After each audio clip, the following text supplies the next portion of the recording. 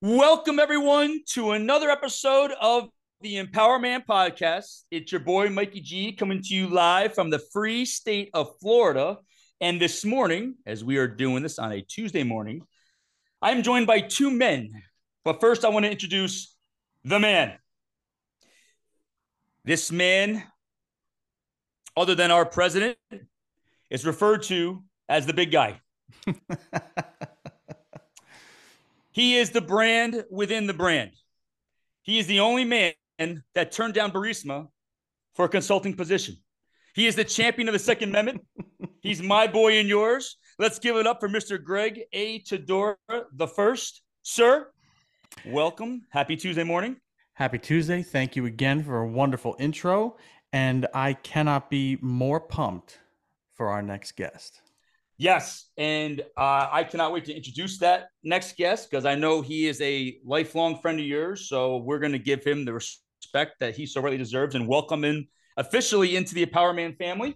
But before we do that, we want to do as we do every episode, give a shout out to our first responders, our men and women in blue, and our men and women who are firefighters and protect our communities to keep us safe. God bless you all, and we love you. And as always, to all the military personnel, the families out there, stay safe. And thank you for the ultimate sacrifice for allowing us to have this platform of freedom of speech. So thank you and be careful. And also want to thank them for the freedom of choice because I have Pete's House Blend in our EmpowerMAN official cup. So our special guest is really in for it today because I am really amped up. It's a tremendous honor to have our guest. I'm going to introduce right now Greg's childhood friend. He graduated from the University of Michigan with a bachelor's in political science and a minor in African American studies.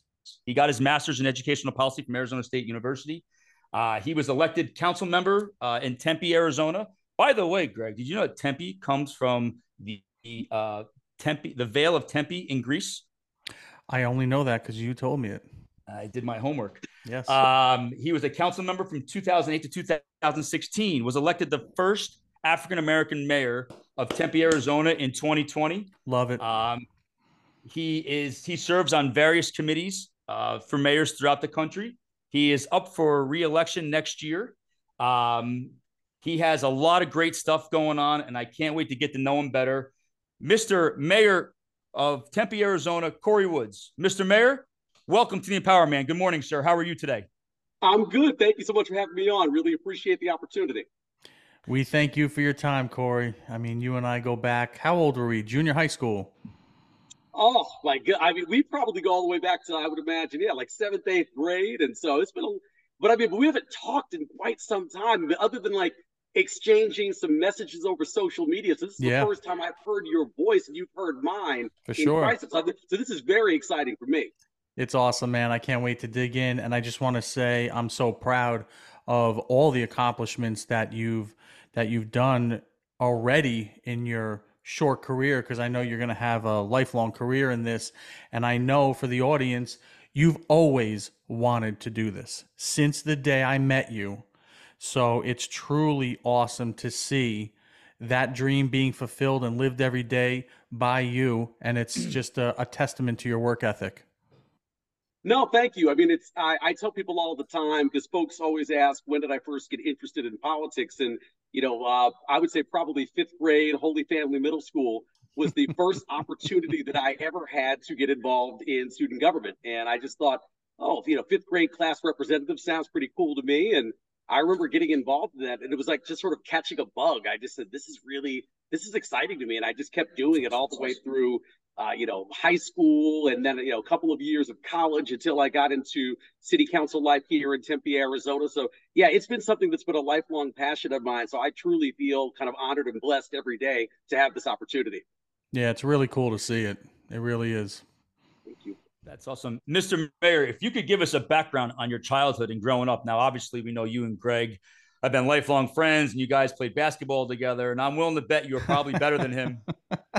But Greg has a nasty shot. Greg has a nasty shot and quite the extensive sneaker collection. So I met him after that. Well, I mean, so we grew up in New Rochelle, New York. I moved to New Rochelle back in probably about fourth or fifth grade, and went to Holy Family Middle School. Greg and I probably first met playing youth baseball together back probably in seventh grade or so, before we actually went to school together. We didn't start going to school together until ninth grade at New Rochelle High School. And he and I and a couple of other friends, we were pretty much together all the time for that 4-year period. I mean, it was constant. We were, in the morning, in the afternoon, on weekends, holidays, lunch, everything. We were always together playing, baseball, basketball, and just frankly, just hanging out. So, I mean, Greg truly is a lifelong friend and someone who I'm just so excited to see. But we had a great time. I mean, it was just, growing up in New Rochelle was fantastic. I mean, the city's grown a lot since, since I left. I mean, I left back in 1996, and I get a chance to probably go back at least every other year because I've still got a lot of family back out there in the New York area. So I'll go out for Christmas to visit people. And we always make sure to drive by my old house where a lot of those basketball games took place that are still living on VHS and DVD players somewhere and cabinets and Greg in my homes. But that's a lot of what we did. I mean, we honestly did it all together. So it's there's a lot of history there. Michael, appreciate this. I remember watching all the basketball games in your basement, Corey, and things got heated. Things were thrown, yelling, and your parents were awesome upstairs, just like laughing at us and really gave us the flexibility to do whatever and say whatever. But I was always a diehard Bull fan. Yeah. And Mr. Corey, Knicks all the way. Yes. I knew you. I didn't. I saved that one, Corey. I didn't tell him you were a Knick fan. I was definitely a diehard Knick fan. The Patrick Ewing, John Starks, Charles Oakley days. I mean, those are my guys. So, Greg was always a diehard, sort of Scottie Pippen, Michael Jordan, Horace Grant guy. So, and so was Vinny as well. I mean, it was interesting that we were living in New York, but yet I felt outnumbered when it came to the NBA stuff. But we had a good time together. I mean, whether it was, kind of Sega Genesis video games to actual basketball games out in my driveway or Vin's driveway, we had a great time together. Yeah, we were always active doing things, which I think is lost nowadays. I mean, riding bikes and playing sports and stuff. I don't see it as much around here. I'm in Connecticut, but I just don't see that active younger kids anymore like when we were growing up. Well, I mean, we obviously grew up before there was anything called social media. Thank God. The fact of the matter is you had to be outside, riding bikes. We used to fish in the reservoir by my house. We played ball in the driveway. We played, youth sports. I mean, so there wasn't Facebook and TikTok and all of these different things, Snapchat.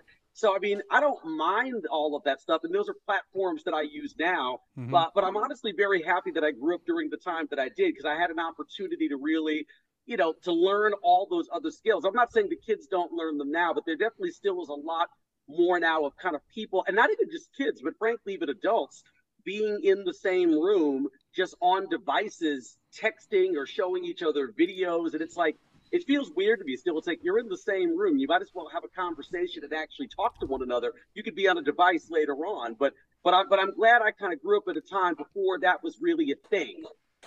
Me too. But what? Real quick, I just want to give a shout out to New Rochelle. I'm so grateful to have grown up there and spent my whole life there. I'm very proud of that. I know you are as well. I think it's a great city, and a lot of tremendous individuals come out of there. Corey's one of them, obviously. So, well, no, I appreciate that. And New Rochelle's a fantastic community, and it's interesting too. I mean, the gentleman who's mayor there now, Noam Bramson, had just gotten elected to the city council at the point that Greg and I were going off for college, and I actually did a small amount of volunteer work on his campaign. And when I got elected mayor and started back in July of 2020, I actually sent Mayor Bramson an email and told him, I said, I'm sure you probably don't remember me because I was 17 years old when I went off to Ann Arbor, Michigan, but I volunteered at your first run for the city council. He's been mayor for quite some time. And he actually wrote me back probably within about 15 to 30 minutes. And he just said, hey, Corey, congratulations. Just part of New Rochelle's secret plan to take over the world. So, so very, very nice guy. And obviously doing a great job. And that's why he's been mayor and a council member for so long back in New Rochelle. So definitely shout out to New Rochelle. Yes, sir. Well, Mayor Woods, one thing growing up in that time frame is you could appreciate winning, being a Knicks fan, and then going through that drought. And now to see a resurgence, it's like, I'm a Jet fan as well. Are you a Jet fan as well? Definitely. I was absolutely a Jet fan. During the Man. during like the Vinny Testaverde days, and Curtis Martin. Keyshawn Johnson, of course. Oh, I had Keyshawn's jersey. I remember wearing it all through college. I had Keyshawn's book. I think I still have it over here. So not huge. It's almost like you can't be both. You can't be a Giants and a Jets fan. You can't be a Yankees and a Mets fan. It's like you kind of got to pick one of the. You're a Rangers or an Islanders fan. So yeah, I was definitely as a kid. I was a Knicks fan. I was a Jets fan. I was a Rangers fan, and I was a Yankees fan. So I mean, it's like we I were got meant for two each out other. of four. 2 out of 4 I got. I'm halfway there. okay, You know what? Greg, give me your two. I know it's definitely not Knicks, but give me your two. Yankees, I'm with you, and Okay. Rangers all the way. All Okay, the way. got it. Yeah. I think Mayor Woods read my bio because we have the same team. We are right here, Mayor Woods. We are right here. So that's awesome, man. That's awesome. What made you want to go to the University of Michigan? What was it about that school that was so appealing to you? So it was a couple of things. When I was a kid, my dad for a 2-year period of time was the CEO of the Detroit Urban League, and so Oh, I think wow. back between like '85 and '87 or something. I mean, it could be '86, '88. He would know much more so than me. He's 84 years old, but he still has the most incredible memory for God things bless like that. So now I'm gonna have to call him after this podcast and check just to make sure I've got my dates correct. God bless the Don. God bless Exactly. the Don. Exactly. The last Don. That's right. So yeah, I talked to but so yeah, that's part of what it was. I lived in Michigan for a couple of years as a small child, but then when I was thinking about going back to college, and I applied to about 6 schools, and I asked my father for his advice, and he basically said, "I think you should go somewhere, Corey, where you can get a good education, but where they'll also have a good sports program, and then where you'll have a life." He said, because I think as you're an extrovert and you like talking to people, it's like you could go to like a Dartmouth or something of that nature. You've got the ability to do it, but it's kind of like in the middle of nowhere from at least from his perspective. I didn't know where it was, but I was just sort of taking his advice as my dad, and I was 17 years old. And he basically said, I just think the University of Michigan for you, Corey, will have a good balance of you can go get a good kind of world recognized education, but you can also get season football tickets and season basketball tickets. And it's a big enough school where you'll have an opportunity to make a lot of friends. And he was right. It was a great 4-year experience there. I think you came to visit me down at my college at FAU, and it was I a did. completely different world down there. I did. And I remember that was probably the summer of my sophomore or junior year. It was one of the two. Sophomore, And I I think. remember it was great. I mean, I remember we went out to a bunch of restaurants and had a lot of great food.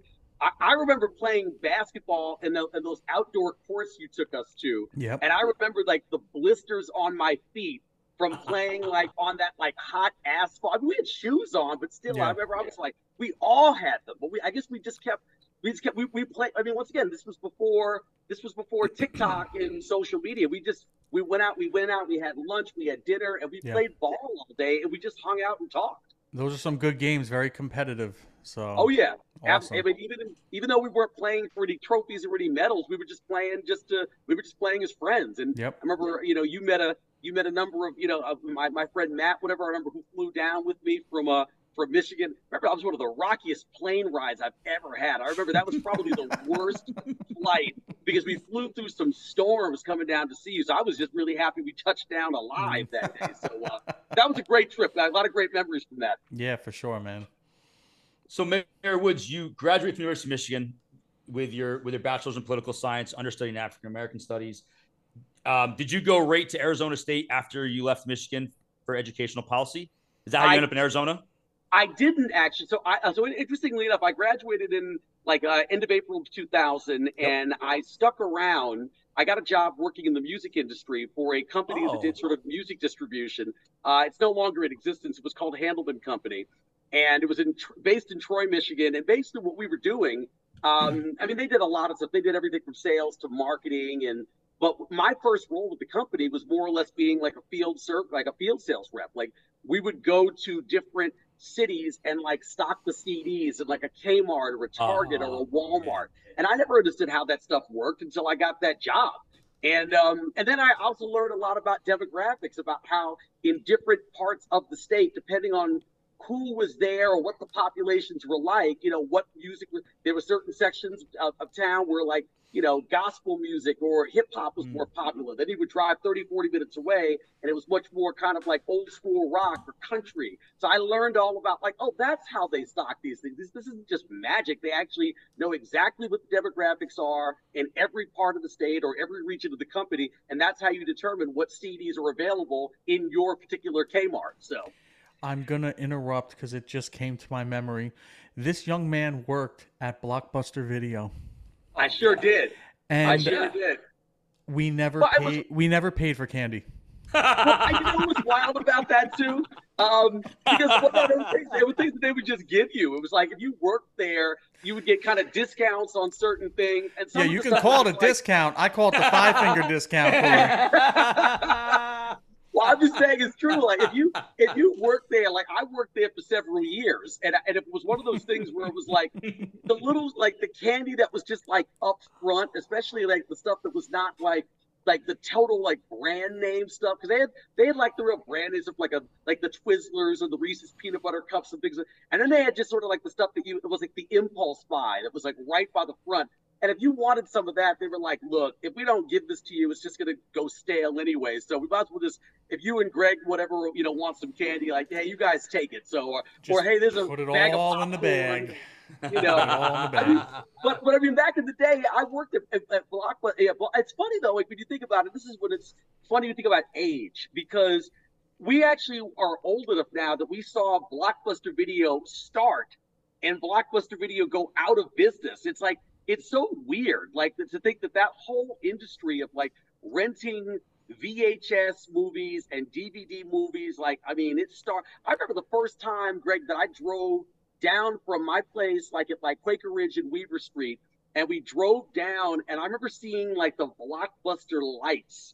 And I was like, whoa, like before all you had like independent neighborhood video rental places. Yep. And I remember going down there and I got a job there, and it was, but then all of a sudden, like, I mean, probably well over 10 years ago or so now, like things started going to, first it was like Netflix where they would, they would mail you DVDs, and then it was like Redbox, and now everything's just pure streaming. I mean, there is no Blockbuster anymore, so it's just funny to have to like explain that to like my interns who were like 20 and 21 years old. We're like, what are you talking? You guys went to physical places to rent videos? I'm like, yes, we did. And we stole all the candy. And I remember the khaki pants and the blue Blockbuster shirt. I remember the outfit. I remember them well. I man. I remember working late nights. They would close at midnight on weekends, and I remember sometimes trying to go home through snowstorms, and it was a pretty straight shot back to my house. But I mean, it was still kind of treacherous. So I remember it very, very well. Oh yeah. That's interesting. Greg, do you know what that? I mean, you're in Connecticut. Do you know what that store is now? It's obviously not a Blockbuster. I should know this because I've driven past it a million times. It is, I think it's a furniture store now or something like that. Yeah, but that whole area was good memories. You had Hammocks right there. You had the Blockbuster, and then do you remember Cook's right down the road? Yeah, that was like the hot date spot in like fourth, fifth grade. But that's not there anymore. Well. Yeah, man. I remember it well, and I remember, one of the things I remember they taught at that Blockbuster was interesting. It was sort of it was not just business, but it was also just sort of the value of common sense. And one of the things, and it sounds like a very strange point to make, but one of it was like, you would get these parents who would come in, and they would come in on, like, let's say a Friday, a mom or a dad, and they would rent 4 videos or 5 videos every week, and they would get like maybe 2 or 3 things for themselves, and then 2 things for their kids, maybe a couple of Disney movies or just child movies.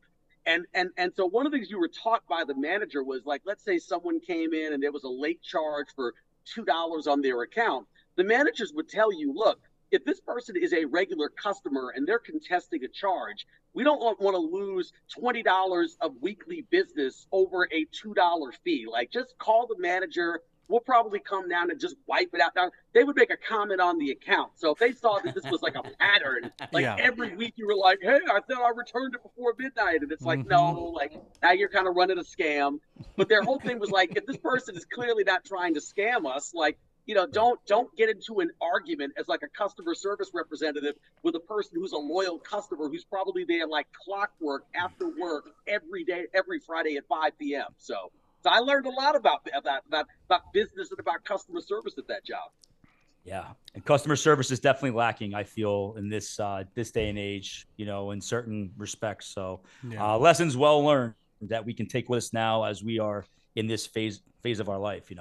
I'll be blunt with you. A lot of the stuff that I probably learned, even a lot of the skills that I've learned, for politics, were learned in my earlier years doing work like that. I mean, frankly, working as a customer service rep at Blockbuster, being a camp counselor at Iona College, now Iona University.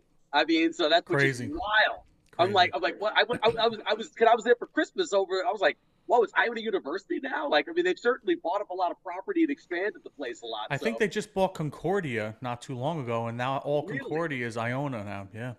Wow. Yeah, I mean, it's they crazy. bought up everything, like all like Canones and all that stuff, all the pizza shops we used to hit up. That's all like Iona property now. But I mean, all of that stuff. I mean, even when I waited tables after college for a 6-month period, like that kind of customer service, and you don't know who's coming into the restaurant that day or who's coming in to rent a video, and you have to constantly just sort of adapt to what that person's interest and their tastes and their personality is. And honestly, I think a lot of that helped me in politics because when you go door knocking or when people email you and it's sort of different requests, and the request can be very, very different. Like, it teaches you how to quickly adapt and how to quickly pivot to the sort of different changing needs of everyone that I come across.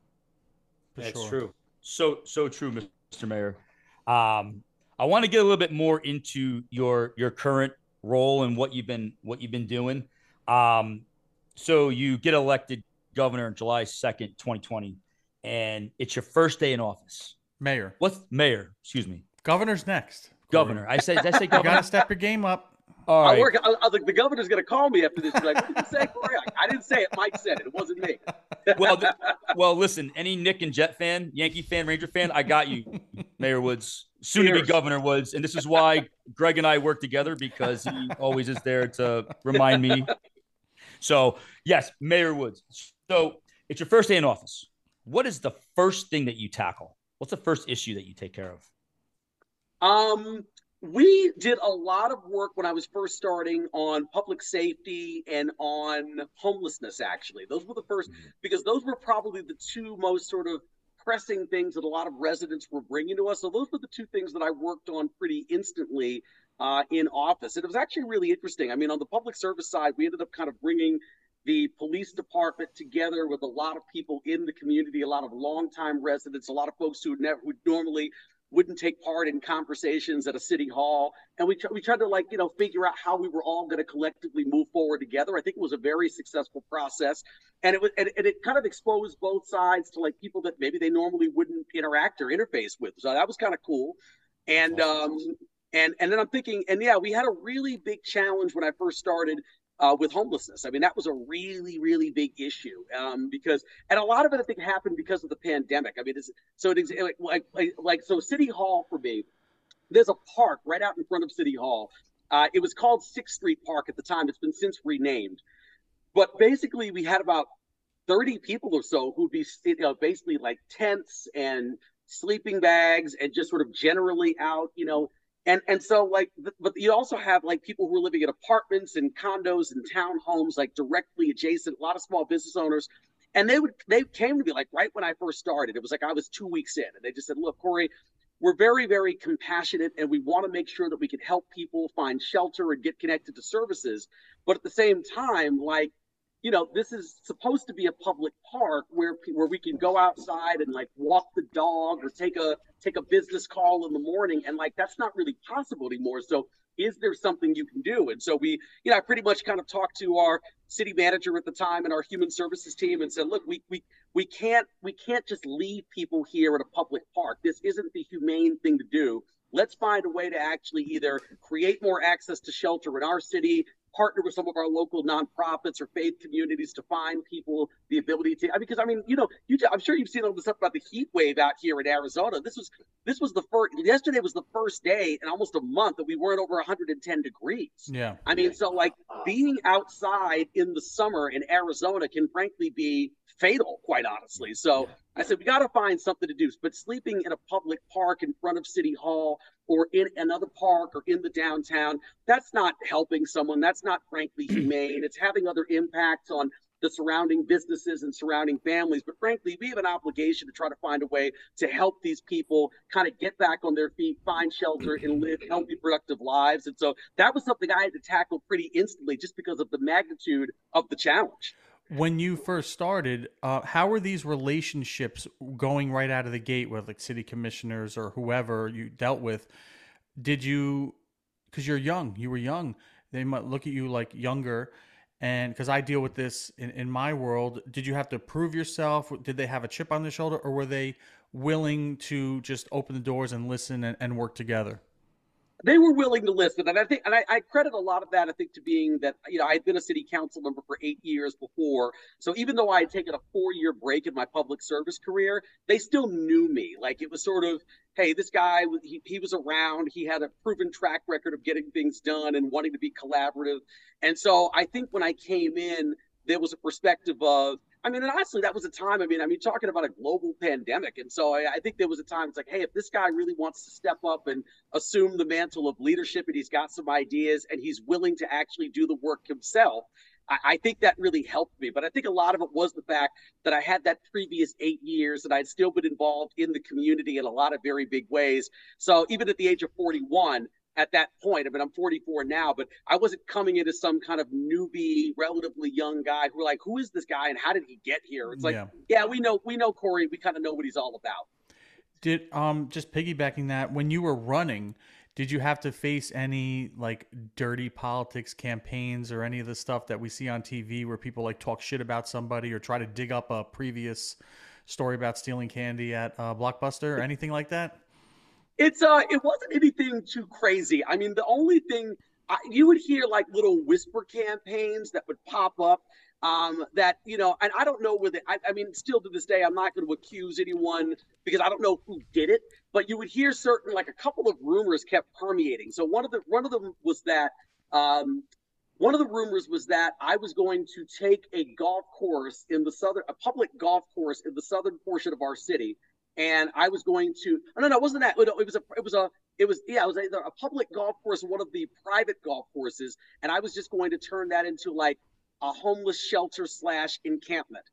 And I was like, and I'd never talked about this ever. Like I had never brought this up. And I was always at neighborhood events and in debates, like talking about public policy, but it's like playing telephone as a kid. Like someone says something to someone and then they say it. And then someone else says it. So there were like probably 2 or 3 different house parties that I got to for my campaign where someone brought that up in the middle of like a Q&A session and said, hey, like, is there any truth to the rumor that you're going to do this? And I'm like, I don't know where this keeps coming up.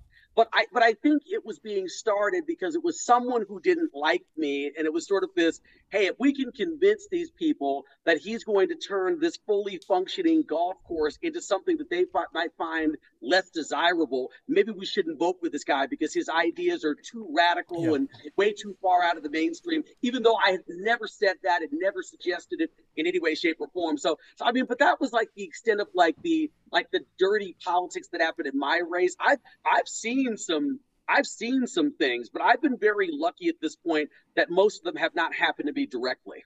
All right, cool. I always wondered that, like, it's to be expected if you're going to run, correct, to at least a certain degree. Yeah, you have to kind of expect it and plan for it. You have to understand that, if there's something that you've done in the past, that someone's going to probably dig it up and find it and use it against you. And if they can't dig up something and use it against you, they'll just make it up. See, Mike, we got nothing to worry about, Mike. We're good. We're good. Honestly, look, I read stuff about me on Facebook all the time. Just talking about things that are just purely made up. There was a situation last year where the council was trying to bring the Arizona Coyotes hockey team to the city of Tempe. It actually failed at a public referendum. So there were 3 questions. All 3 were voted down by residents. But in the middle of this, because it got so hot and so contentious, there were people who said there was a woman who wrote on social media at one point, who accused me of like taking bribes and said like, I want to see the mayor's bank account and his wife's bank account. And I'm like, I'm not even married. Like, what are you talking about? Like, where do you come up with this stuff? Like, don't you have something better to do than to sit around like making up stories about me and my imaginary spouse? Like, it's just like, it's like you want to come check my.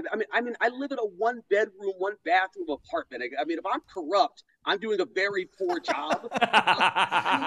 So it's just like, but you have people who just like, they either want to make stuff up or they're just being just like nasty for whatever reason. And it's just like, it's like let's debate the public policy. Let's debate the facts, but just stop making stuff up though. It's just childish. I know Mike has a lot of questions. My last question on this, No. how do you keep a cool head when you do read something that's false? Sometimes I have to either, a lot of times I actually use my friends as like to calm me down. Like I'll call, like in this situation, I'll call my campaign manager or I'll call another friend and just say, and I'll read like some tweet that someone put out about me, if that's what we're still calling them. I don't know what we're calling them these days. They say it's called X now, but there's still tweets. I can't figure it out. But yeah, I'll call people and I'll just use those people to vent, or sort of like a sounding board to be like, this person said this about me, or do you want to hear this? And that many times helps me to just get it off my chest or deal with whatever I'm feeling deep down, but without getting into some kind of like Twitter, Facebook battle with these people going, because like you can't really win them in my shoes. And part of why you can't win you can win every now and then. Sometimes if someone's saying something that's objectively false, I will get online, even if it's not about me. Maybe it's about a piece of city policy or an ordinance, and I'll be like, that's not true. Here's what's really going on. Like, you can check this, and I'll post a link on the city's website, just so like, don't take my word for it. Go check it out. I got receipts.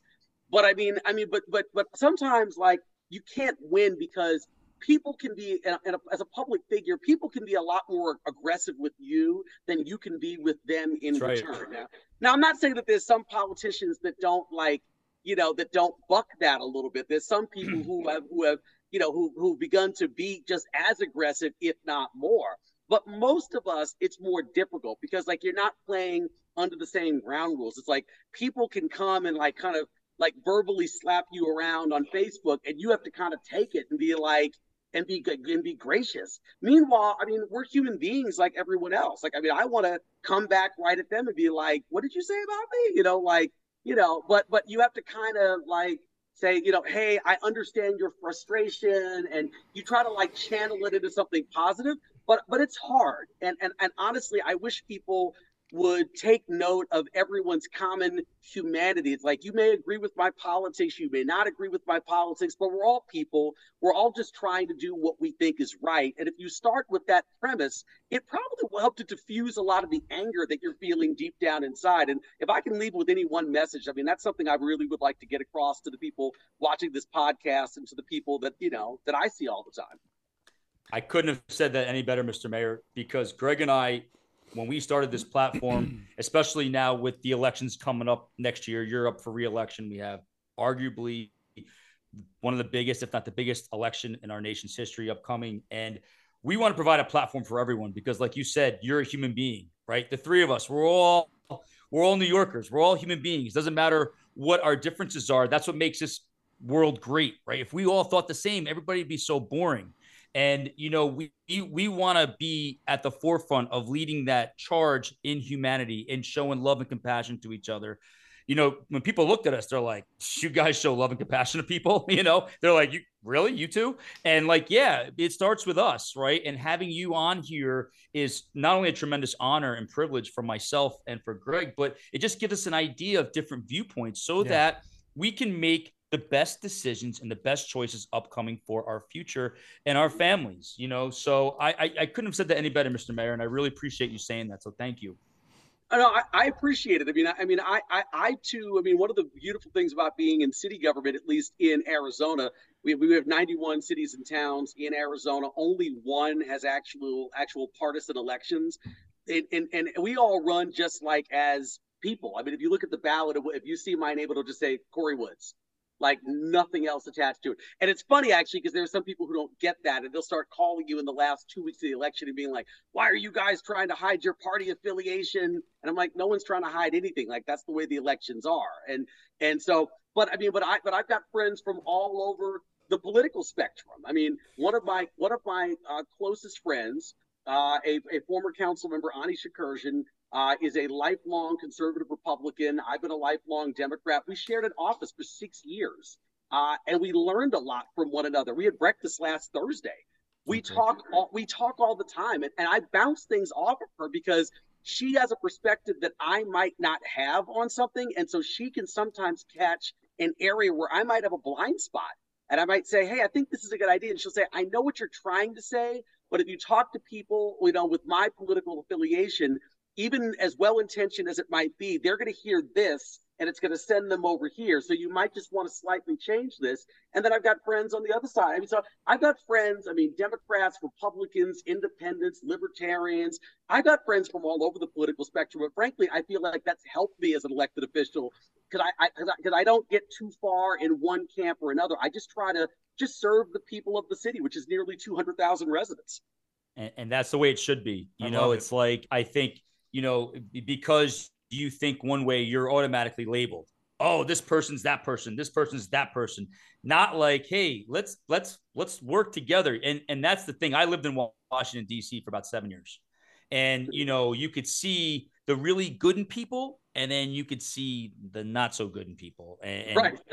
And so, and when people work together for the common good as a voter and as a U.S. citizen, that's we vote for, and that's really the American way. When it doesn't matter what background you come from, but we all work together to serve the people. And what's going on right now can be kind of challenged and questionable about who the people that we're voting for, who they're serving, and having you on here is great because I left the Democratic Party. I was a Democrat for a long time. And I was able to see certain things, and I left because I want to be able to I don't want any affiliation to anyone. I want to make the best choice that I can make. And when, talking to you, if I'm a resident of Tempe, when I put together my presentation and questions for you today, I really want to understand more about your policies and your thought processes.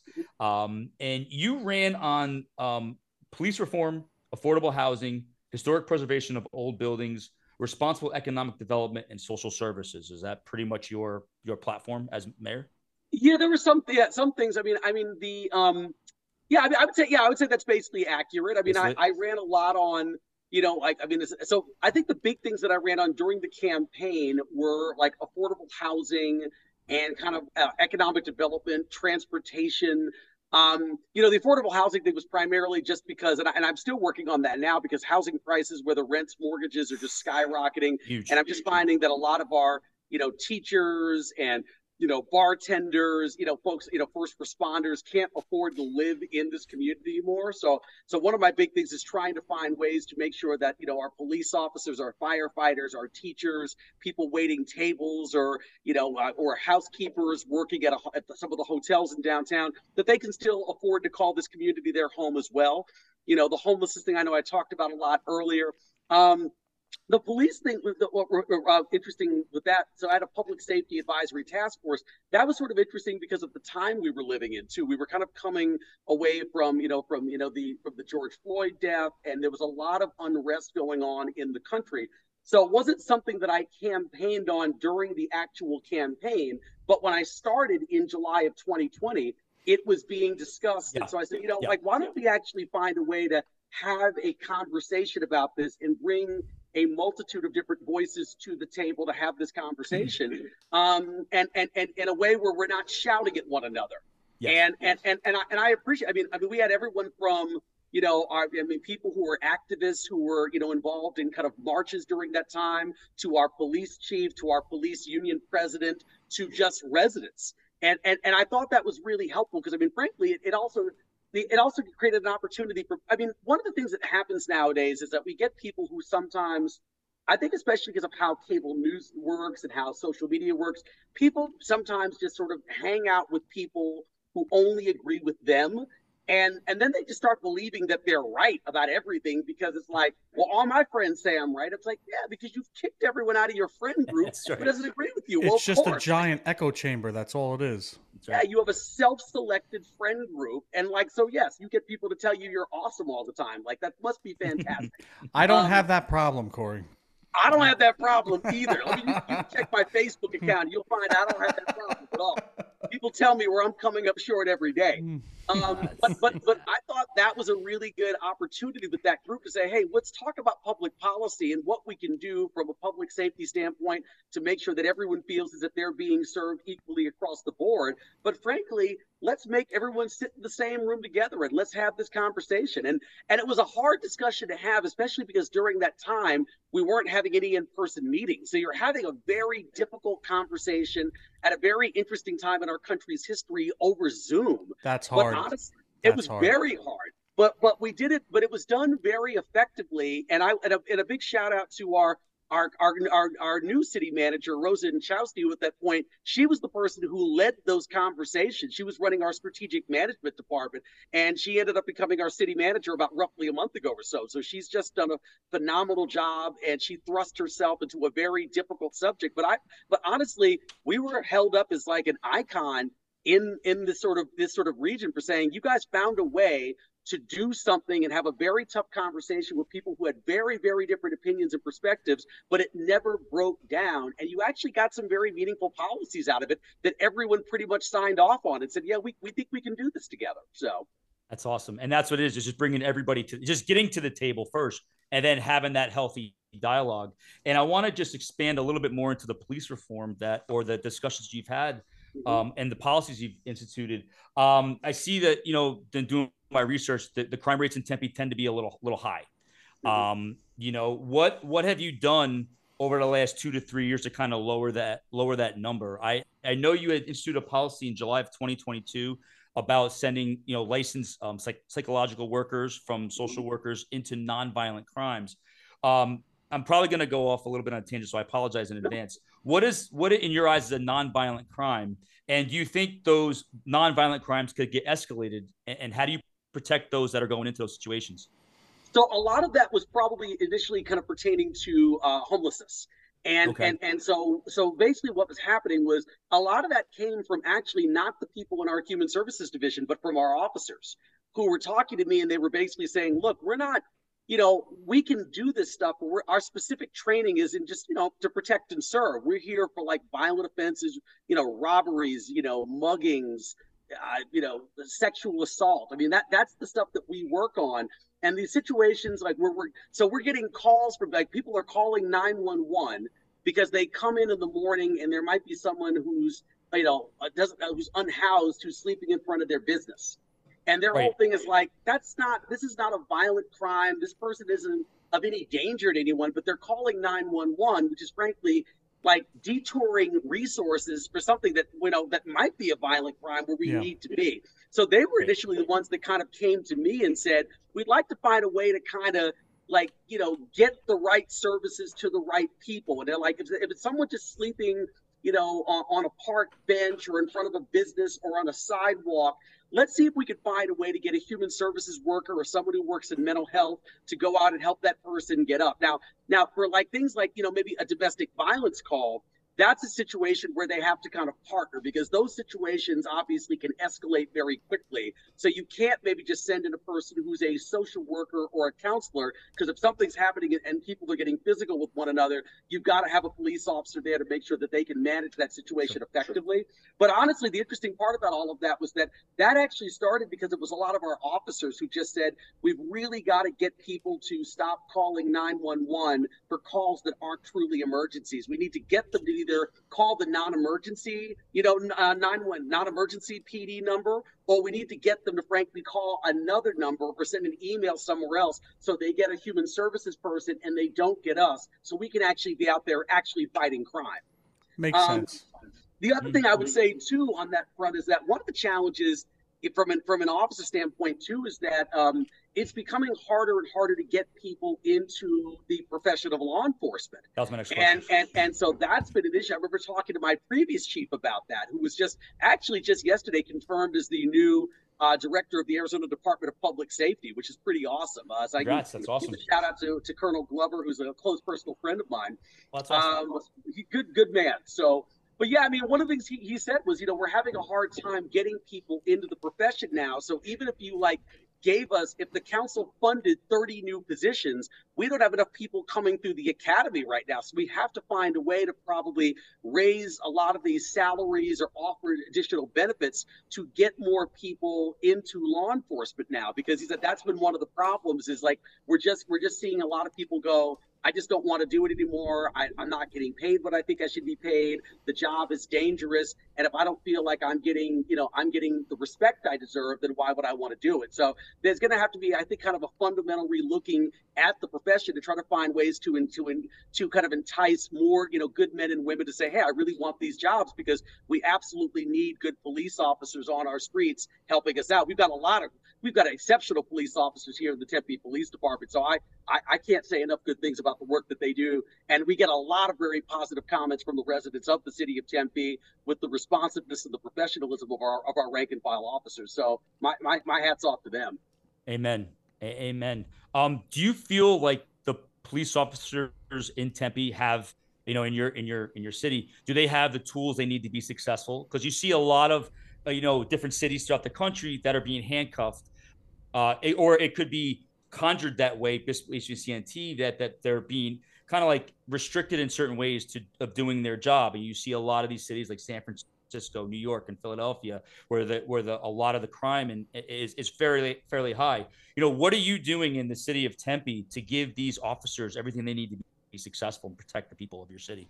I think that you have to make sure when the funding requests are coming in, and for equipment, whether, it's new, cars or just, we have a lot of funding requests that'll come in, and it's making sure that those get approved. And there hasn't been any issue, with our current council of approving requests that are coming in if the chief's making that request. I think another thing, though, that's sort of tangentially related is also showing your support for not only, our police officers, but all of our city employees. I was having a conversation with some of the members of our PD the other day, and they were saying they're trying to set up a system where I basically will go in, I think it's at least once a month or every 4 to 6 weeks, and just stop by, either the main station or one of the substations. And and because they'll say, Corey, they just get a huge lift out of seeing the mayor stop by. That there's nothing wrong. There's no business. You're not asking for anything. You're not there for a photo op. You're just there to, just to shake some hands and say, hey, I'm here for you. If you need something, call me. And so that's actually going to start. I had a meeting with our union rep just last week. We were out together for happy hour, and he said, hey, I'm going to just call your assistant and start setting this up so there'll be a kind of a regular cadence to you, just sort of getting in front of the men and women of the Tempe Police Department just to say thank you for your service, and just so they see you as just not just the mayor, but as a person who genuinely cares about their health and safety. And I try to do that for a lot of our different departments. Our folks working in the sanitation department, in public works, these are, men and women who are getting up at the crack of dawn to go out and make sure that the trash is picked up. And I'll show up at 5:30, 5:45 in the morning just to say hi, or if they're having a barbecue, just say, hey, I want to be there. If our firefighters are having a barbecue in one of our local parks, I try to go down there and just shake some hands and just say, hey guys, thanks for your service. I'm going to hang out, eat a couple of burgers with you, but more or less make sure you know me as a person. I'm not just this guy sitting up in an office somewhere, but I'm a person who knows you directly and absolutely cares about your well-being. That's beautiful to hear, because you see what it looks like, again, depending on where you get your information from. It's like this battle between some elected officials and the police. And you see a lot of obviously the defund the police movement was very, prominent, during the pandemic, that challenging time in our nation's history when you had taken office. So you had a lot on your plate, and plus you had the social strife and everybody against each other. And, while going through the stats, it looks like you were able to guide Tempe out of those challenging times. Now tourism's back. It looks like, with unemployment rates, which we'll get to in a sec, because I have some questions about that. You've been able to really, steer the ship in the right way. So I really commend you on that. Affordable housing. So Greggy T knows that I am quite the researchist, if that's the right word. So I have. I like it. Researchist. I have, Mayor Woods, your transcripts from when you appeared before. Oh my gosh! Senate committee. I'm telling you, I'm a bad man. You really are. Bad man. You found that, Mayor Woods. Mayor Woods. I'm telling you, I'm no joke, Mayor Woods. And this was really awesome, by the way. I read it and I was like, this is really cool. And as a taxpayer, and as Greggy T is too, both on payment plans, by the way, with interest. We know the Build Back Better plan was what it was and is what it is. And you are seeking money for a lot of the infrastructure challenges that you have, because Tempe is growing, right? It's the 9th fastest growing city, I believe, in Arizona, right? 134th, I had mentioned earlier in your introduction, in the country. So you have a lot of challenges that you didn't have 3 years ago. Have you been able to receive any personal benefit from the Build Back Better plan that we've been pouring our tax dollars into to help your city? So there's been, one of my congressmen in my district, Greg Stanton, who's a former mayor of the city of Phoenix, has been phenomenal at helping us secure funds for a whole host of things. I mean, he's found ways to get us money to promote additional affordable housing. He got us a $37.5 million authorization to reopen a water reclamation plant that had been basically in mothballs for over a decade. So he's been, kind of my primary conduit to a lot of the federal funds that would be through the Build Back Better plan or just through the federal government in general. And I think it's because because he was a mayor for 7 years and a council member before that, he kind of knows what mayors deal with in these roles, that we are basically held responsible by our constituents for almost everything.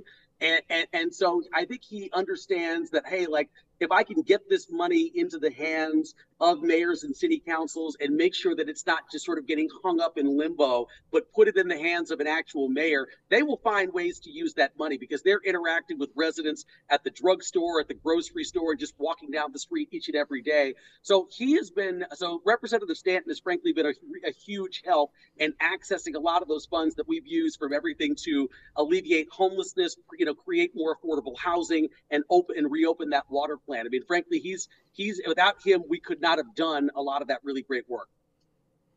That's awesome. Greg, do you have anything to add? Because we're only on, I'm not even through page 1 yet. I know. Only kidding. Only kidding, Mayor Woods. That's my fault. I got some things at the end. It's all good. Keep them firing, Mike. Only kidding. No, that's really great, Mayor Woods, that you're able to see that, because, as a taxpayer, we don't see where the money goes. Yeah. We just see what is going on in the world, and it's, it makes you wonder, some things just don't add up. So I really appreciate your transparency, Mayor Woods. I thank you. The preservation of old buildings, living in Washington, D.C., there's a lot of great architecture. Yes. All of us being from New York, I'm from Poughkeepsie and Beacon, and a lot of these old buildings they've been able to take and turn into beautiful condos and townhomes. Give us an update on how you've been able to preserve some of these old buildings and how it's benefiting your economy. So I'm really glad you threw in that last part too, because I mean, frankly, historic preservation can be not just about saving old buildings, but it can be an economic development boon for your city. And, one of the things we're working on, there's two really iconic structures in the city of Tempe that everyone sort of knows. One is the Hayden Flour Mill, which is sort of right down the street from where I live.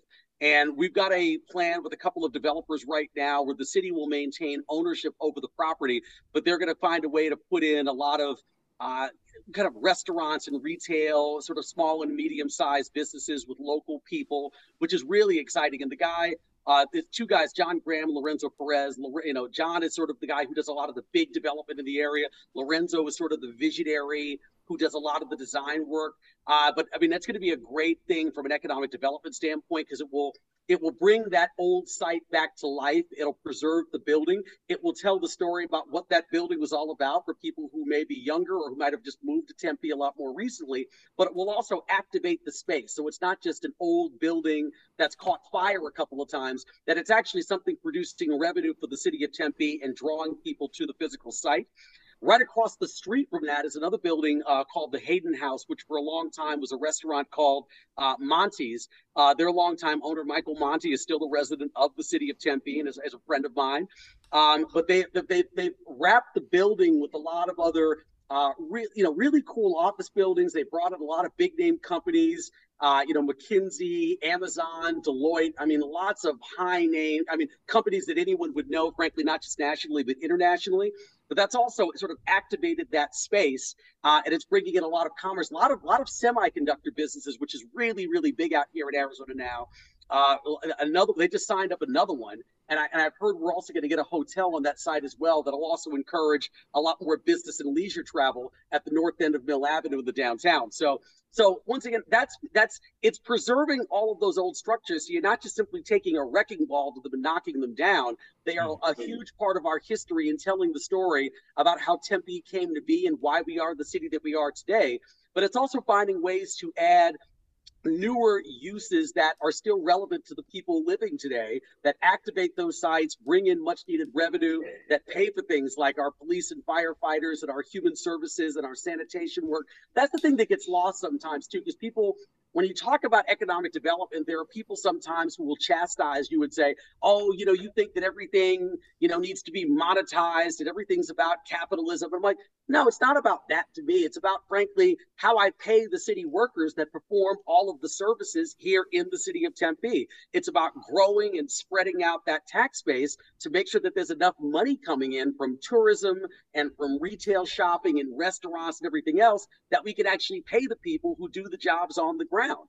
And so, but historic preservation is a big part of that, because I think if we can find ways to preserve a lot of these older buildings, but create kind of, year 2023 uses, it'll not only preserve our history and tell a story, but it brings in a lot of much needed revenue to fund the services and the workers that make Tempe such a great place to live and work. That's awesome. And Mr. Mayor, I just want to ask you a quick question about capitalism, right? We talked about things aren't for capitalism, but wouldn't you agree that if you can create more jobs and you can, kind of increase, the economy in your area, that a lot of the homelessness and the people that are in poverty, I was looking at some of the stats about some of the poverty rates. Do you feel like capitalism could help and job creation can kind of help some of these, people that are down on their luck, like kind of get back into a flow and have a better quality of life? Well, I think that that is capitalism as our system of government here in this country, and I think that having access to jobs, whether it's workforce training, job opportunities, always. We try to do a lot of that in the city of Tempe. The fact of the matter is, if you can bring in current and emerging industries where there's clearly going to be a lot more job creation, that gives people the access to, you don't want people going to school in your community, high school, college, graduate school, or whatever it is, and then getting out of school and finding that there's no jobs for them. Because then how are they going to find, have enough money to rent an apartment or buy a home or provide for their families? Frankly, not only does it provide you with the ability to put a roof over your own head, it also provides you with the ability to build some generational wealth. To have something that you can pass on to your children or to your grandchildren, so they'll have the ability to have a better life themselves. We always talk about that. How we want our children and the people who come after us to have it easier or to have a better life than we had. And I don't have any kids, but that's still my goal. I still want to, at some point, whether it's to even if I'm just passing on stuff to my younger brother when I'm gone, I'd like to be able to say, hey, I left him with something that will make his life a little bit easier. So yeah, that is the system of government that we have here. And I will say, there's nothing wrong with making money. The fact of the matter is, I think people should find, we should all try to find ways to give back through, volunteer work or nonprofit service or through your church or whatever kind of fits you. I think we should do that kind of, and I personally will only do things that comport with my own values and my own kind of system of ethics. I'm not saying that people should do things just for money. You have to find, search your own soul for what makes you tick and what makes you feel happy and fulfilled. But at the end of the day, if you do a job and you're able to make money doing that job because you're good at it or there's a high demand for it, there's nothing wrong with that. It allows you to take care of the people around you and hopefully pass something down to the people who come after you.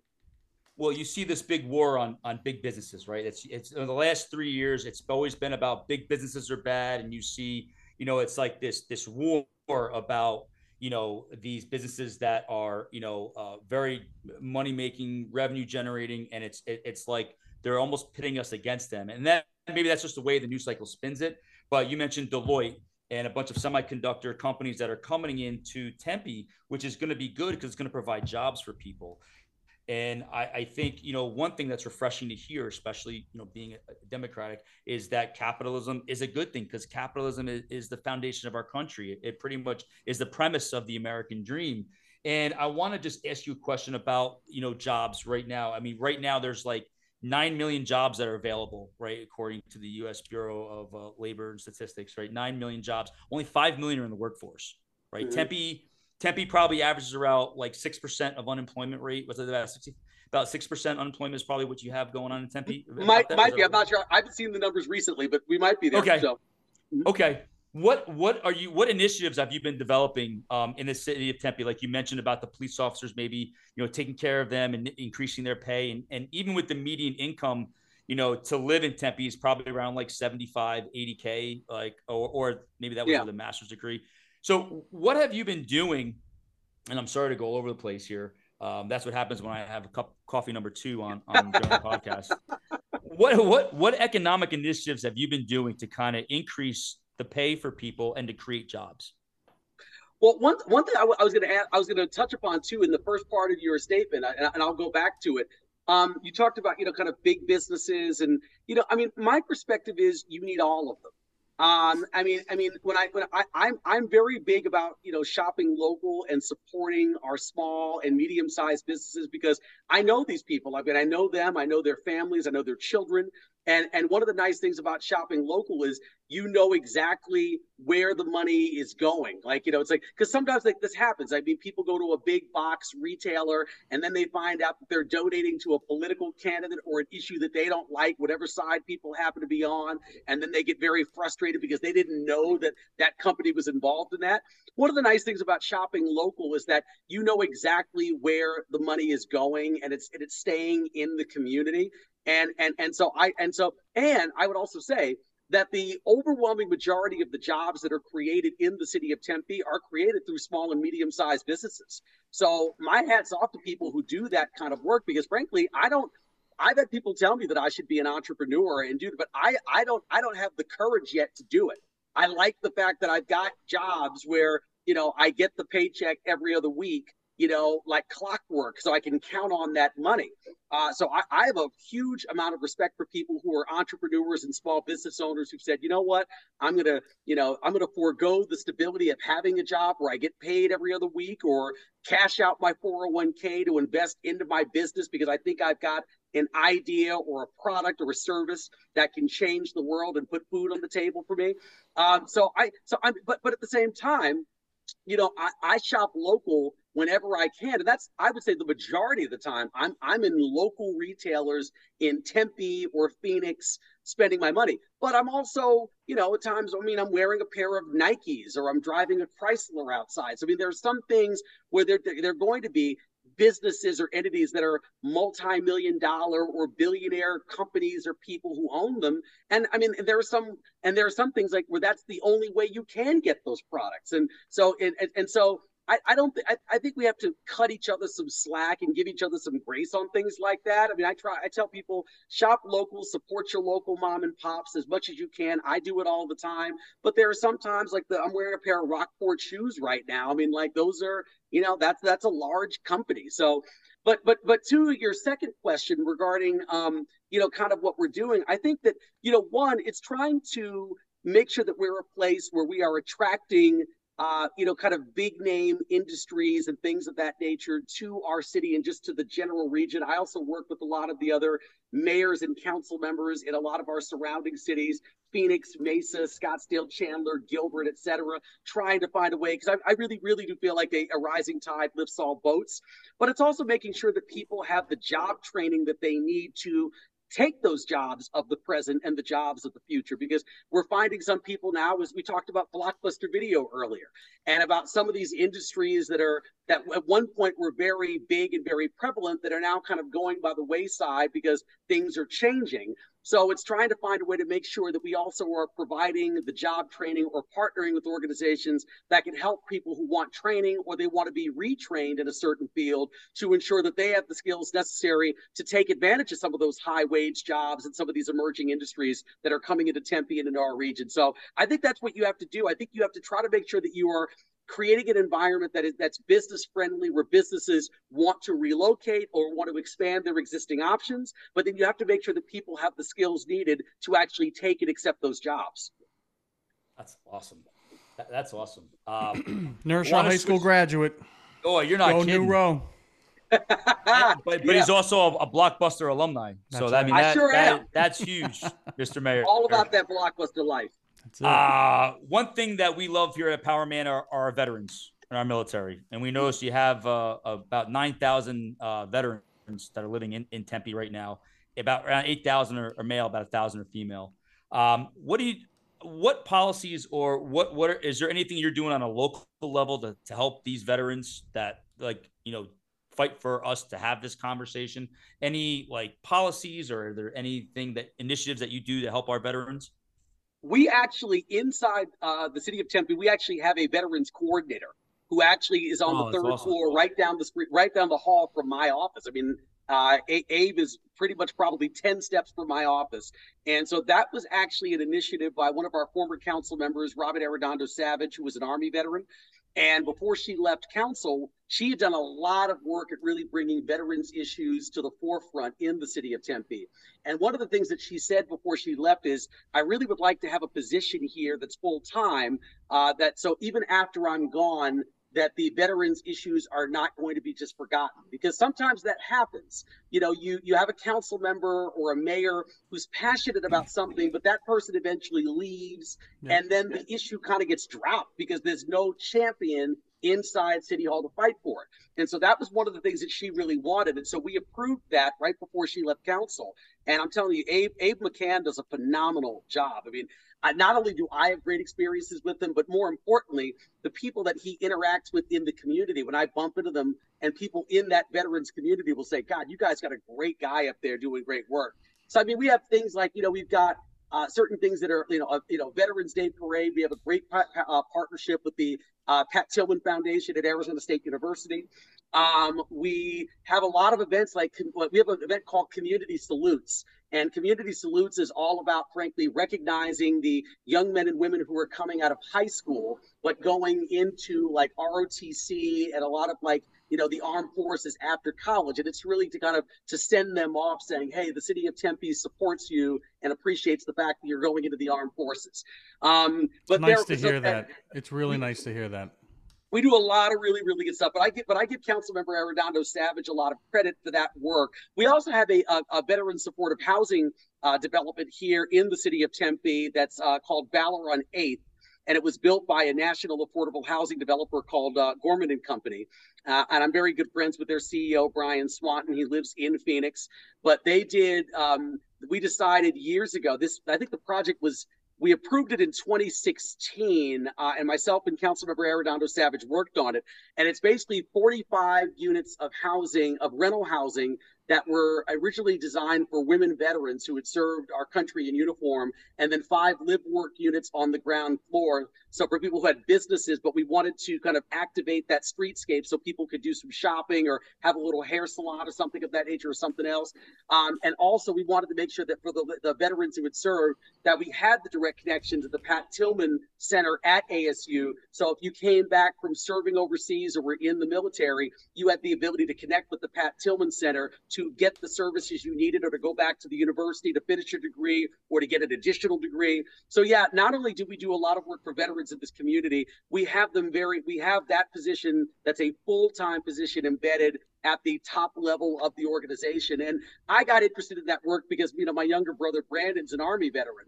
And so I was sort of acting as Councilmember Arredondo Savage's sidekick. She took the front row because she was the one who'd actually served. But I told her, because my brother did this and served in Operation Iraqi Freedom, and was gone for a year in Taji, Iraq, it was something that was a passion of mine too. And I just wanted to help out whatever way I could. God bless, Mr. Mayor. God, I have one more question, Greg, and then I'll turn it over to you. I'm sorry I've been taking up so much time here, but um, you had some great programs like iHelp, which is a faith-based kind of Habitat for Humanity, and the Municipal Equity Index, and you were able to derive a wastewater surveillance methodology of tracking COVID rates during COVID. How did you come up with these programs? So interesting.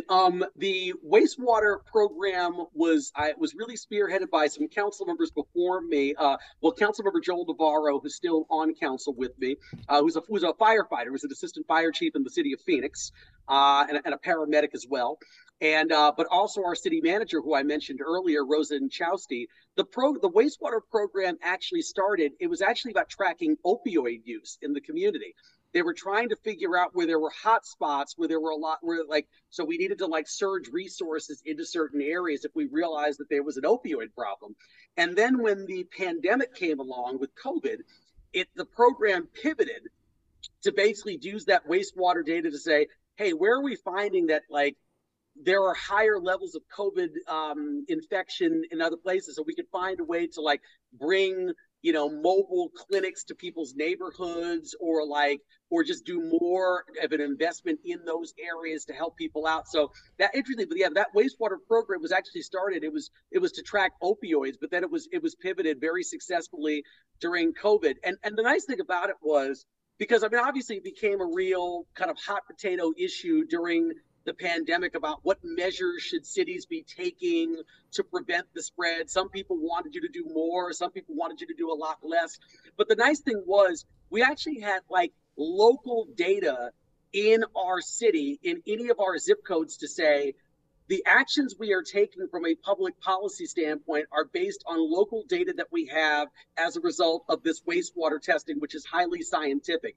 It wasn't like we were, so, because otherwise people would say, oh, well, you're just listening to what you hear coming back from Washington, D.C. or whatever. It was like, no, like we can see in your zip code that there's been a real spike in the last 2-3 weeks, and we need to find a way to get additional resources to help the people in our city. It's not based on federal or state data or county data. It's based on our data. And so that was really, really helpful in terms of dealing with a lot of the stress and the tension that really kind of surrounded the pandemic. But there was something else. The iHelp program.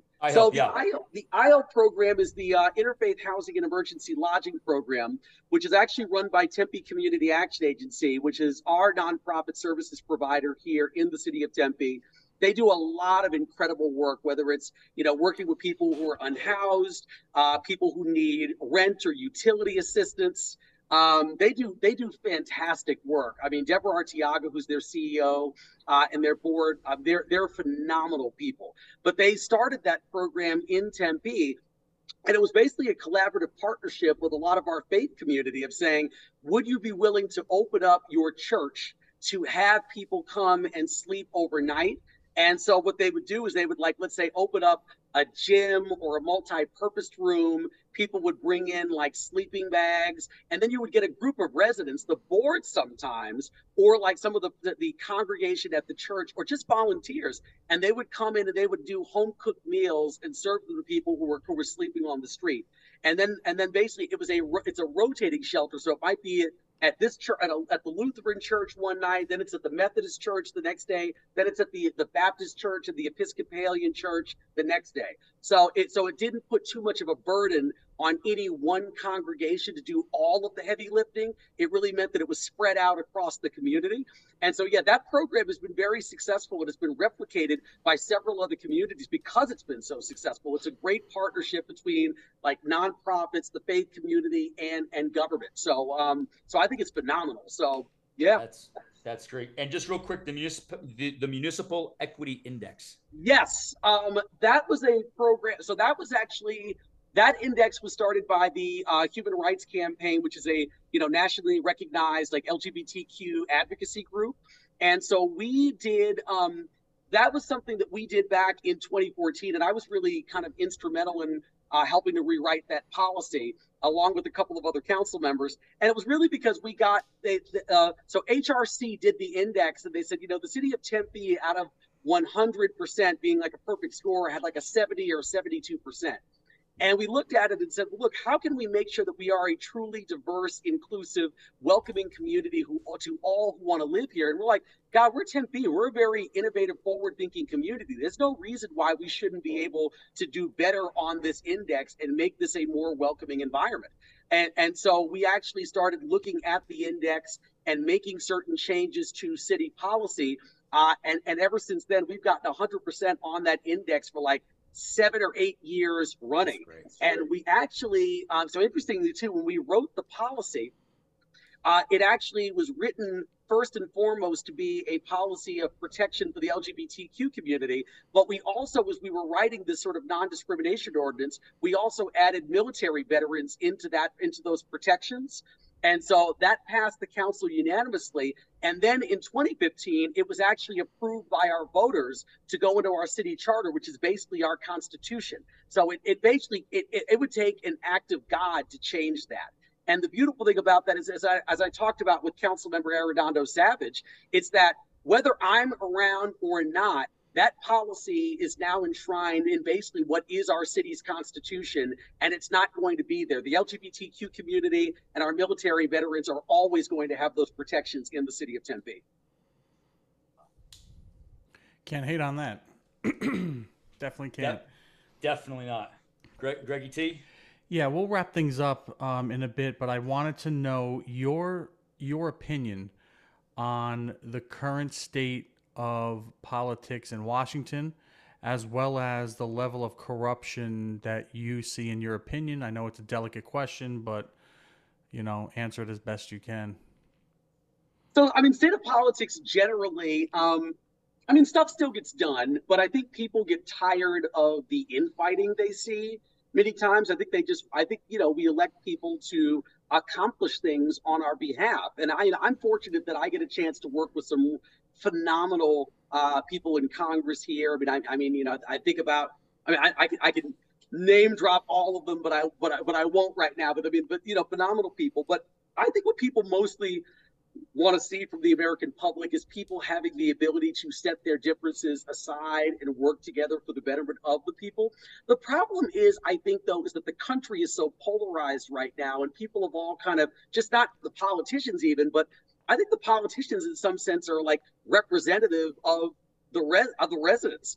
The residents many times are very polarized on two very opposite sides of the fence. And as a politician, you many times are not incentivized anymore to cross the aisle and try to work things out.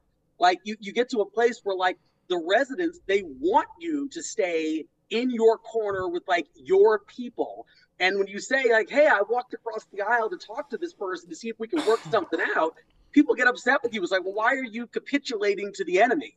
And for me, I just think we have to get back to a place where compromise isn't a dirty word anymore, where we can basically say, look, that no political party, no group of people have any monopoly on the truth or any monopoly on good ideas. Everyone has some good ideas, and we'd be better if we were working together and sharing some of those ideas to get to a reasonable middle ground and to find a way to move things forward on behalf of the American people. But I think that's the problem. I think the politicians are only being elected, and they are representative of the people who are putting them there. And I just think I think we got to find a way to get us back to a place where we're able to compromise and where people are able to agree to disagree without being hostile to one another. So I guess that kind of answers the first part of your question. Yeah. The corruption thing, I don't think, I'll say this. Are there people in politics, whatever, who do some things that they're not supposed to do? Sure. But I think there are people in every profession who do things that they're not supposed to do. In any profession where you have a lot of people, you're going to get some folks who are doing things that they shouldn't be involved with. But I will say this, from my working in politics, most of the people that I come across, the overwhelming majority are just good, honest people who are trying to do a job. They're trying to be actively engaged in public service. They're not making a lot of money. Our state legislators make $24,000 a year. As council members, we don't make much more than they do. We make a little bit more, and that varies from city to city. So it really is public service because all these people, for the most part, they're either retired, have other jobs, or they're possibly independently wealthy. But I would say I haven't seen I have not seen in my line of work like a level of corruption that would make me say like, oh my God, like this is like off the charts crazy. It actually it really surprises me when I see someone that does something that's really over that line. But so no, I don't think politics is corrupt, and I don't think that. But I think that any profession where you get hundreds, thousands of people in them, you're gonna get some people every now and then who are doing stuff that they shouldn't be doing. Like taking candy from Blockbuster. Look, man, I don't remember that the same way you do. So Allegedly. I don't actually, I forgot about it. Term limits. Are you for them? Yes. Me too. Okay. That was a simple one. Easy. Yeah, that was easy. And then the last thing I want to touch upon is what's your opinion on school and what's being pumped out education wise, what we hear and read and see on the news and social media with all the certain things they're trying to bring to our kids. And the second part of that is, have you guys done anything for school safety in regards to, any of the mass shootings or some of the tragedies that we've seen? So I'll take the last question first. So on the Okay. school safety side, we've got we have 3 school districts that are contained within the city of Tempe. They've got great superintendents, great governing boards, and I think they have created very, very safe environments for their students and their teachers and other faculty and staff. So, my hat's off to them. It's obviously a very challenging time to be in K-12 education, but I think they do a great job. And the parents that I talk to tell me that every day. So I give them a lot of credit. And our school board members don't make anything. I mean, I could talk about what state legislators and what city council members make, but they make zero. Our school board members, they run for 4-year terms and they don't make a dime of income doing it. So they are really doing it for the love of the teachers and the students and just for the educational system. So I give them a lot of credit. When it comes to just the academics in general, my general sense is that I think the state of public education is good. My worry, sometimes this is where I'll get a lot more political, but like I think that some of what gets played up in the media isn't what it really is. I mean, I know as an example, there's a lot of talk about like critical race theory and things of that nature, but critical race theory isn't taught in K-12 schools. I think it's become like a talking point, honestly. I mean, I work for a K-12 school district. We don't teach critical race theory. I actually took a critical race theory class in graduate school, interestingly enough. I didn't remember it until it became a really big deal in the media. And I'm like, wait a minute, I actually took that class like my first year of grad school at ASU in the College of Education at that time. But I would say, I think what I really want is for us to be able to teach an accurate accounting of history and to be able to have those conversations. What I don't like is people saying, well, we're not going to teach this because it makes one group look better or worse. It's like, if that's what happened, then that's what happened. And we all need to be able to have that conversation. I have to deal with a lot of uncomfortable realities every day about, you talked about, corruption in politics. I mean, I may say that from my perspective, politics isn't corrupt, but there are a lot of people who feel that it is. And so I have to deal with that reality of sometimes people's perceptions of my profession when I'm having conversations with them. And I can't shy away from that. And so I know people can be skeptical. But I would say that I think what I'm mainly clamoring for is for people to be able just to teach an accurate accounting of history and what happened. And I think we have to understand that sometimes some of these truths are going to be uncomfortable. And we're all and nothing is perfect. I think that's the other thing. It's that we're going to have to constantly strive for continuous improvement. And as we learn more and find out more, we're going to have to keep updating the curriculum and changing things. But we're never going to stop updating curriculum because we're always going to find something out new. And I just think that's how it is. I mean, but honestly, it's a challenging. I mean, K-12 education is a challenging field to be in right now, especially with a lot of the fighting that's going on. I appreciate that. I know you're extremely busy, so we're going to start wrapping things up here. I do want to say, number one, I'll check my mailbox for the key to the city. I'll check it every day. You got it. All right. Number two, I want a ride on Air Force One when the time is right. I'm not kidding. Me too. I'm gonna hold you to that. So I Done. want that phone call when you're president, and you heard it here. And I just want to know what does Corey have his eyes on? What's next for you? What are your ambitions? I don't, right now I'm running for reelection as mayor. I'm back on the ballot this coming March 12th of 2024. So I'm very actively in campaign mode. I've got a little campaign fundraiser neighborhood event this evening. And so, that's really what I'm working on right now is just trying to get reelected. And if I manage to get reelected and the people will have me, that will take me all the way through July of 2028. And after that, though, I'm not sure. We actually don't have term limits in the city of Tempe, but I've told people I'm only doing 2 terms and I'm done. And they can find someone else, but I'd like to then either find something else in the political arena or perhaps something in the private sector or the nonprofit sector to go do. But just I want to whatever it is, I want it to be my passion. I don't want to be in politics just for the sake of being in politics. If there's something else that I can do from an elected standpoint that's a higher up office and there's a good opportunity, I would certainly look at it. But at the same time, I'm also not locking myself into it. If there's another opportunity that comes along and someone says, hey, you can go work in the affordable housing industry or do something really good in the education space. I would want to do that too. I'd want to keep all those options on the table. So I guess the answer is we'll see. Awesome, great answer. Mr. Mayor, real quick. Go ahead, Mike. I'm sorry, Greg. Mr. Mayor, real quick. I swear I'll be done after this. Tempe's in Maricopa County, and Yep. we know you mentioned the word elected a lot, and the elections have been kind of under scrutiny lately. What policies or anything that you're going to do to try to secure that the elections are fair? I mean, there's been a lot of suspect around your gubernatorial election that you just had recently, and that with the voting machines that had some challenges, and with Tempe being in Maricopa County, and what is there anything that you're doing in particular to make sure that these our democracy is kind of safeguarded in Tempe? Sorry, just the last thing I wanted to ask. Sure. So I will say this. I think that the Maricopa County Board of Supervisors, who's really the group that's overseen a lot of the more contentious elections over the last 2-3 years, I think they've done a great job. I think they've done from the county recorders to the supervisors, and they've done a great job despite getting a lot of flack from a lot of people. Does everything go perfectly at all times? No. I mean, life is imperfect. We're human beings. Stuff sometimes doesn't go exactly as planned.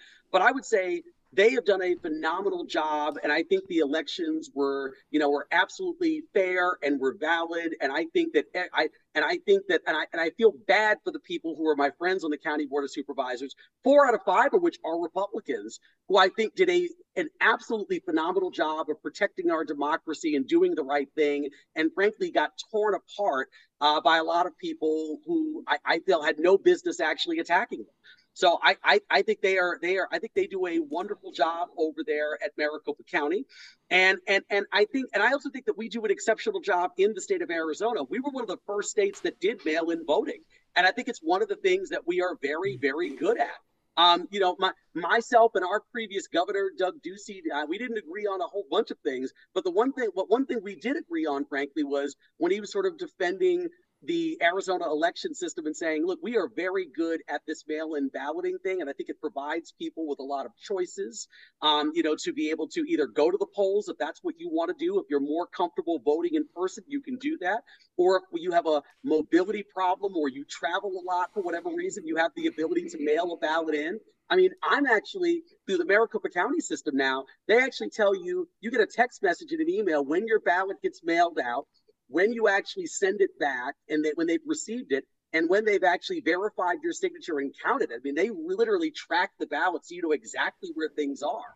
And so I think those are really cool technological innovations that should give people a lot more confidence in our electoral system and our system of voting. But I understand, there's been a lot of talk around it the last couple of years, but I can't say anything but amazing things about the people at the state and frankly Maricopa County about how they've handled our elections and the integrity that I think that they have. Fair enough. Corey, give my best to the last Don. I want to make a shout out to little B, your brother. Tell him I say hello. Got nothing but love for him. Good memories. And I really want to thank you for your time. I see you training a lot. Keep lifting the weights. You know we love that here. I was there this morning for I first love it, thing. man. So Yeah, man. So I look forward to seeing you in person, and really thank you so much for your time. And um, go vote for Corey. And where can people go to find you? I would say, either go on the city's website, which is tempe.gov, so tempe.gov. And I'm on pretty much every social media platform except for TikTok, so you can go find me there as well. Awesome. Awesome. Go vote for my boy, Corey. Thanks. Hey, Greg, Mike, really, really great. I appreciate the opportunity. Greg, so good to see you again. We'll have to Absolutely. try to figure out a way to do it in person. And Mike, just pleasure meeting you. Appreciate the questions Pleasure. and appreciate you letting me do the show today. Mayor Woods, it's been an honor. Thank you so much for taking the time to answer our questions and for taking time out of your busy schedule to join us this morning. Thank you very much. God bless you and the city of Tempe. Good luck, You Corey. too. Take care. All right. Thank you.